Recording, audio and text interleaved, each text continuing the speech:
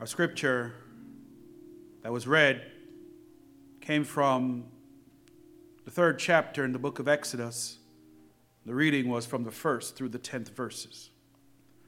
But allow me this moment to lift up the 2nd verse, the 2nd and the 3rd verses, and then the 10th verse, which reads, "The angel of the Lord appeared to him in a blazing fire from the midst of a bush.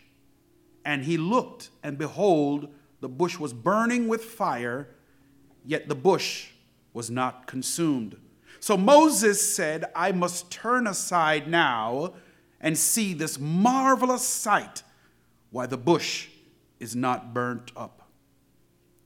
Then verse 10 reads, "Therefore, come now, and I will send you to Pharaoh, so that you may bring my people, the sons of Israel, out of Egypt." Here is a true story, a parable, if you will, about a brand new, freshly minted minister experiencing his very first charge. The new minister was serving as a chaplain in a very large metropolitan hospital. On his very first call, he went in to see a newly admitted patient who was having surgery that same day. Dressed in his clerical attire, the minister arrived in the patient's room. The patient, a middle-aged man, frowning as he looked upon this new minister in his clericals walking into his room as he prepares for surgery that day, looked him in the eyes and barked out, "Yeah, can I help you?" in anger and frustration in his tone. The minister replied, "I am the new hospital chaplain." The grumpy patient then said to him, "Chaplain, tell me something. This morning, the surgeon who will perform my surgery, he came into my room. He marked me up all over my chest where he plans to cut away my breastbone to get at my heart. I know why he was here. Then in came a nurse. She hooked me up to all these IVs and all of these meters and these things that's beeping and making all these noises. I knew why she was here. Then a little lady came in and just before you arrived, and she fixed me up with a bedpan just in case I needed it. Chaplain, I knew why she was here. But chaplain, the question I have for you and every other people like you who walk around with these clerical collars, why are you here?" The minister, being brand new, wasn't sure what to make of this question. He thought for a second, which seemed like an eternity to him. Then something came out of his mouth almost automatically without even thought or reflection. He looked at this middle-aged man and he said, "Actually, I am here because God sent me to you." He had not planned to say that. He had no idea where that came from. He wasn't even sure what one should say at a time at this. But years later, the minister would confess that it was actually one of the most profound things he had ever said to any person that he has ever had the opportunity to minister to. The chaplain's prophetic response, it hit the man hard, right where he needed to hear it. And the man responded, "Okay, chaplain, I get it. I guess I understand why you are here. But pardon me for being so brash and so rude.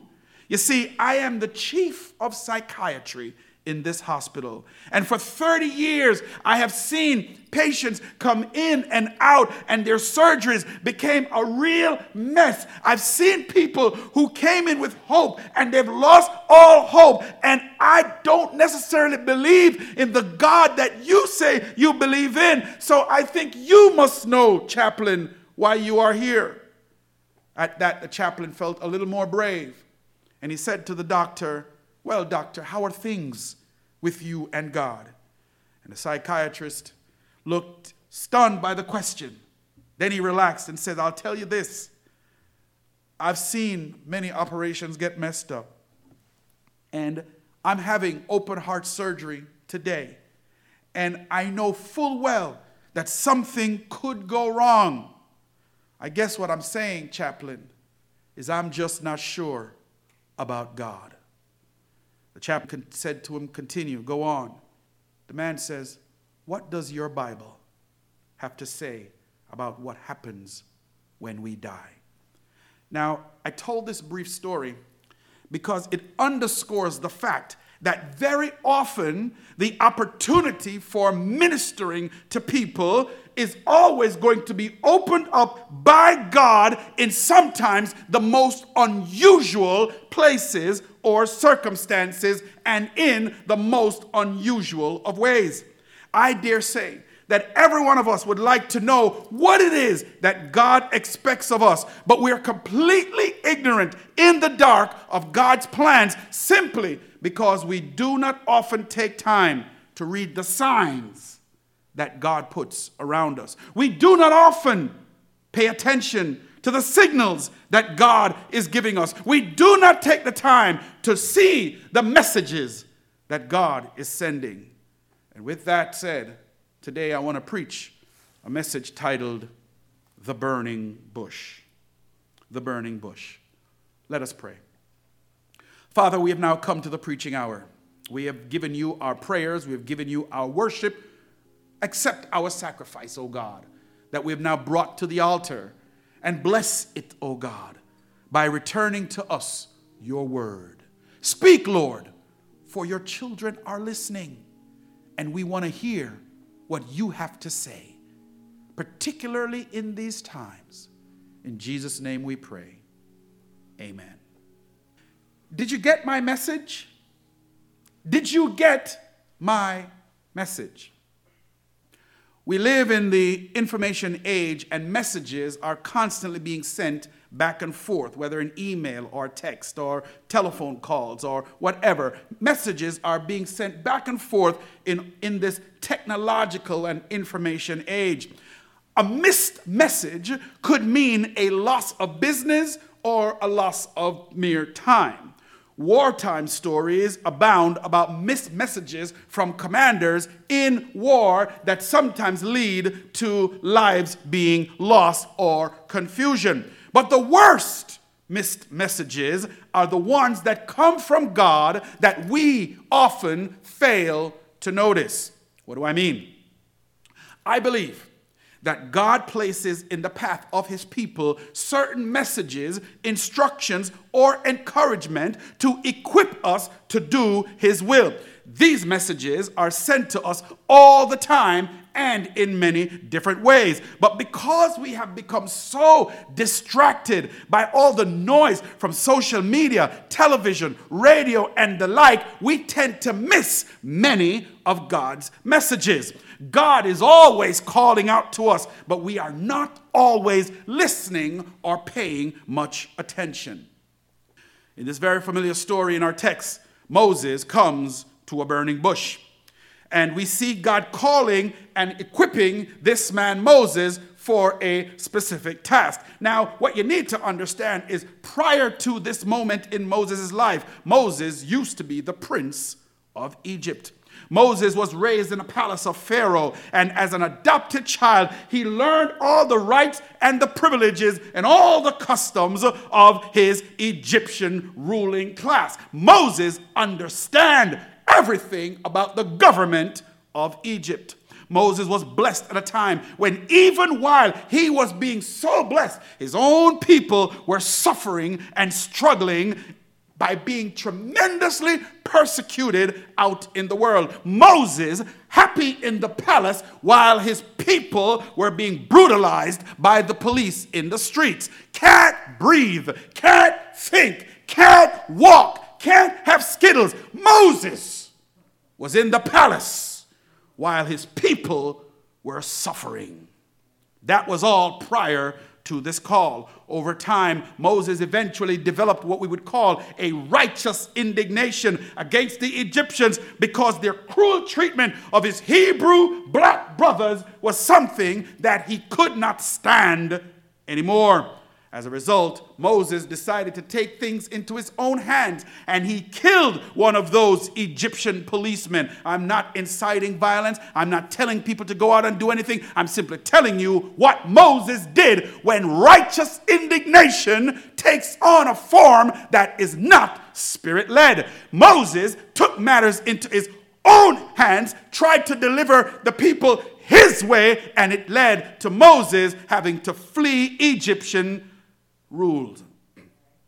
Moses then, we are told in the text, spends the next 40 years of his life tending sheep for his father-in-law Jethro out in the wilderness. 40 years Moses was raised in the palace of Egypt. 40 years Moses understood the way of the Egyptians. 40 years Moses knew how to get along with those he may not agree with. I don't know if this is prophetic utterances or not, but people say even this current president-elect, he spent 47 years in Congress learning the ways of the people he was to go back to deliver. So Moses knew the way of the Egyptians. And then he spent another 40 years out in the wilderness tending sheep. 40 years on the backside of the desert. 40 years in this condition. And now, all of a sudden, the moment and the time had come, he happened upon the burning bush. But prior again to that, for 400 years, God, in grace, held back his judgment and permitted his own people to suffer. For centuries, Israel waited in Egypt. For centuries, their suffering deepened. The Israelites groaned in their slavery. They cried out to God, and it took experience of suffering to lead them to cry. In other words, sometimes when your suffering gets to the point where you can't bear it any longer, you cry out to God. And the Bible tells us that God hears the cry of his people. It's a peculiar thing, but it's true for most of us. When things are going quite well, when you are living in your own palaces in Egypt, you lose the awareness of your need for God. We somehow feel that we are capable of meeting the challenges of life and eternity all by ourselves when things are going well. But the moment we hit a problem, the moment we get to the place of hopelessness, the moment we seem to get to the place where we don't know which way is up or which way is down, that's the time where we now cry out to God. And God hears the cry of his people. Sometimes, in our pain and suffering, we are burning like Moses' bush, but yet still not consumed. Our text tells us Moses was pasturing the flock of Jethro, his father-in-law, the priest of Midian, and he led the flock to the west side of the wilderness and came to Horeb, the mountain of God. The angel of the Lord appeared to him in a blazing fire from the midst of a bush, and he looked, and behold, the bush was burning with fire, yet the bush was not consumed. Moses has been in the wilderness for 40 years in the hot desert of the Middle East. A burning bush is not an unusual sight. However, what made this sight unusual was that it was a bush like no other. The bush was burning with fire, but the bush was not consumed. The text tells us that this was such an unusual occurrence that Moses stated in verse 3, I must now go over and look at this remarkable sight. Why is the bush burning up but not consumed? In other words, Moses was getting a signal that he could not ignore. Moses would not miss this message. I serve as a chaplain in Westchester Medical Center, much like our chaplain in the story I told earlier. As a chaplain in such a huge hospital, you can imagine I see dozens and dozens, and if not hundreds, of patients during any given period. Because I see so many patients, and yet while they are all there for various reasons, generally speaking, I will go into the room and expect to find something that I might have seen before. I would walk into a room and it would not be unusual to find a patient in bed dealing with some kind of illness. But every now and then, I walk into the room of a patient and the visit is like no other. Sometimes in my talking with the patients, I hear their stories, and the story is so severe that it gets to my heart, and I feel a tremendous sense of empathy for what the person might be going through. So severe can their story be that the patient is literally burning up inside. They are on fire with the pain and the suffering, yet they cling to their hope, to their faith in God. They are burning in the bed, but they are not consumed. It is in these encounters that I realize that I, like Moses, am looking at a burning bush. A bush that is burning. A bush that is suffering. A bush that is in pain in a hospital bed. But a bush that is not consumed. And like Moses, I must go over and look at this remarkable person, this remarkable sight. Why is the bush burning but not consumed? Why is this person burning with the news of a malignant tumor yet not consumed by their fear? Why is this person burning with the news of a dying infant yet not consumed by their anger? Why is this person burning with the news of having only 3 months to live yet not consumed by their anxiety? The answer is that right in the midst of their burning, the text tells us, was the place that God himself called out to Moses. You see, right in the midst of your burning, right in the midst of your suffering, right in the midst of your pain, the presence of God himself is there. Every person that is suffering in some way really is their own burning bush. And the only reason why you are burning and the fire of your suffering is not completely consuming or destroying you is because of God's grace and his presence in your life. In the midst of all you are going through, as you hold on to grace and to your faith, the disease, the pain, the suffering, the bad news will cause you to burn, but it will not consume you. My brothers and sisters, God is always with you in the midst of your pain and your turmoil. God is always with you through the various storms of your life. God is always with you as you go through the wilderness of lost employment and health. God is with you as we struggle through this COVID pandemic. And yes, God is with us as we go through even defiance for what might be the truth right in front of people's eyes. People keep missing the message. And the good news is that from the midst of your burning bush, God, hear me now, church, from the midst of your burning bush, God is going to attract the attention of Moses.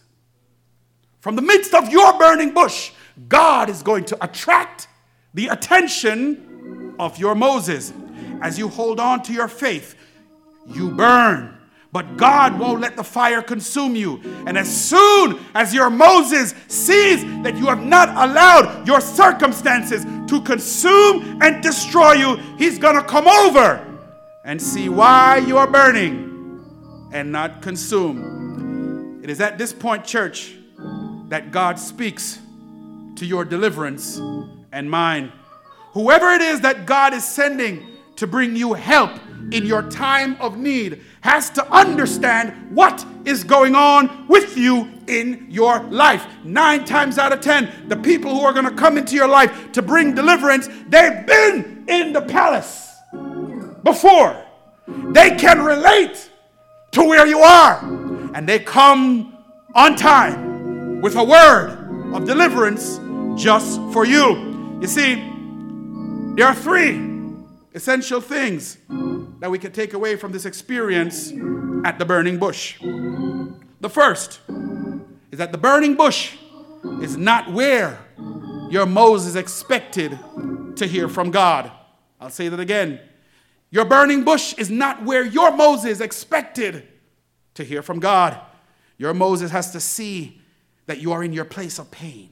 If you're pretending that you are not on fire, if you're pretending that you are not struggling, if you are pretending that you are not suffering, then Moses will think that you are just like every other burning bush that he has seen before. You have to be real about what's going on in your life, and you got to be honest about what it is you're experiencing. Your Moses has to see your need. The second thing is that the burning bush is sacred space. It's holy ground. Why? Because God is there. God is there in your struggle. Your Moses also, when he comes, has to have a reverence to God. Take off the sandals off of your feet. In other words, leave behind where you have been coming from, because greater is yet ahead. Your Moses has to understand that God is God, that he is higher, he is greater, he's an awesome healer, and there is none higher than him. This means that you have to be in the place of humility before God. Pride will always cut you off from your Moses, but you got to be in a sacred space, and your Moses has to respect that space as well. And finally, the burning bush has a message from God. The burning bush is a message from God. It is divine disclosure. The burning bush represents the specific personal instruction from God to his servant who will be your deliverer. We are not alone in our service for God. God wants to lead us and direct us in our Christian walk. But I believe that our Heavenly Father sends us burning bush experiences every single day, whether through the preaching, whether through the teaching, whether through the singing, whether through the worship. God sends us his burning bush messages every single day, whether it's through noonday prayer, whether through Bible study, whether even through just checking in. God sends us burning bush messages every single day, and everyone will meet a burning bush in their lifetime. It is at that point where you have to spend considerable time in the wilderness that you have been tried and tested and tempered for the call that God has on your life. So what burning bush is in your life today that is keeping you missing God? You're passing burning bushes all day long, and you don't notice that the bushes are burning but not consumed. You've lost focus. Where is God even sending you? Many of us miss this point in our lives because we've spent too much time looking for God to speak to us in our circumstances, when God wants to send you to deliver someone else. You could be someone's Moses, but you're missing the burning bushes. For much too long, we've been looking for God to tell us how to get out of debt, or how to recover from some illness, how to beat an addiction. But the tragedy is that as long as you are focused on your own situation and on your circumstances, you will miss the burning bush. The burning bush in your life could be a close friend or a relative, a loved one that is calling you, but you've not taken the time to see what is going on. Why the bush is burning, but not yet consumed. There are so many burning bushes around us. A person that you know in your life that is under such tremendous pressure, but somehow is still able to cope. What is God saying? Are you ready to move over and look at this remarkable sight? Why is the bush burning but not consumed? If you then take off your shoes off of your feet and recognize that you are standing on holy ground, leave the past behind you and let Jesus now speak to you about Pharaoh. For the truth of the matter is, you've been called to bring the people out of Egypt. But while you sometimes may feel like you've missed your call, while you may feel as if you've made a mess of your life, while you may feel that you are stuck in a ditch and can't seem to get out, while you may feel like Pharaoh will be in the White House forever, God has a deliverer for you. You see, God has a Moses that is uniquely prepared and trained in all areas that makes him qualified to deliver you. You see, the Moses that God is sending you used to be in the king's palace from the foundation of the world. In fact, your Moses was there from the beginning. The Moses that God is sending you left his palatial glory to live in the wilderness for 40 days and for 40 nights, where he was tempted by the devil and he overcame. The Moses that God is sending you was chosen by God to suffer tremendously on your behalf. The Moses that God is sending you was beaten and scourged and pierced on an old rugged cross. The Moses that God is sending you would die on a hill far away, but be raised again in 3 days. The Moses that God is sending you ascended into heaven and now sits at the right hand of God the Father. Yes, this Moses that God is sending you today, his name is Jesus. And he is the deliverer of all who are in bondage in Egypt. Whatever your bondage might be, he has never lost one of his own. And that Moses, Jesus, wants to deliver you today. So the question becomes, do you want to stop burning? Well, that time has come. And this message just might be your burning bush moment. And we don't want you to be consumed. So let this be your answer to your Moses. Jesus is calling you, and Jesus wants to deliver you today. So my brothers and my sisters, to make it simple, to make it plain, you're burning, but you've not been consumed, because the grace of God is still abound in your life. And this is your time to say, yes, Lord, me, Lord, save me today. If that sounds like you, my brothers and my sisters, if that sounds like you, then I have the gift for you today, so you may stop burning and you'll never be consumed, in Jesus' name. May the Lord richly, richly bless you, my beloved.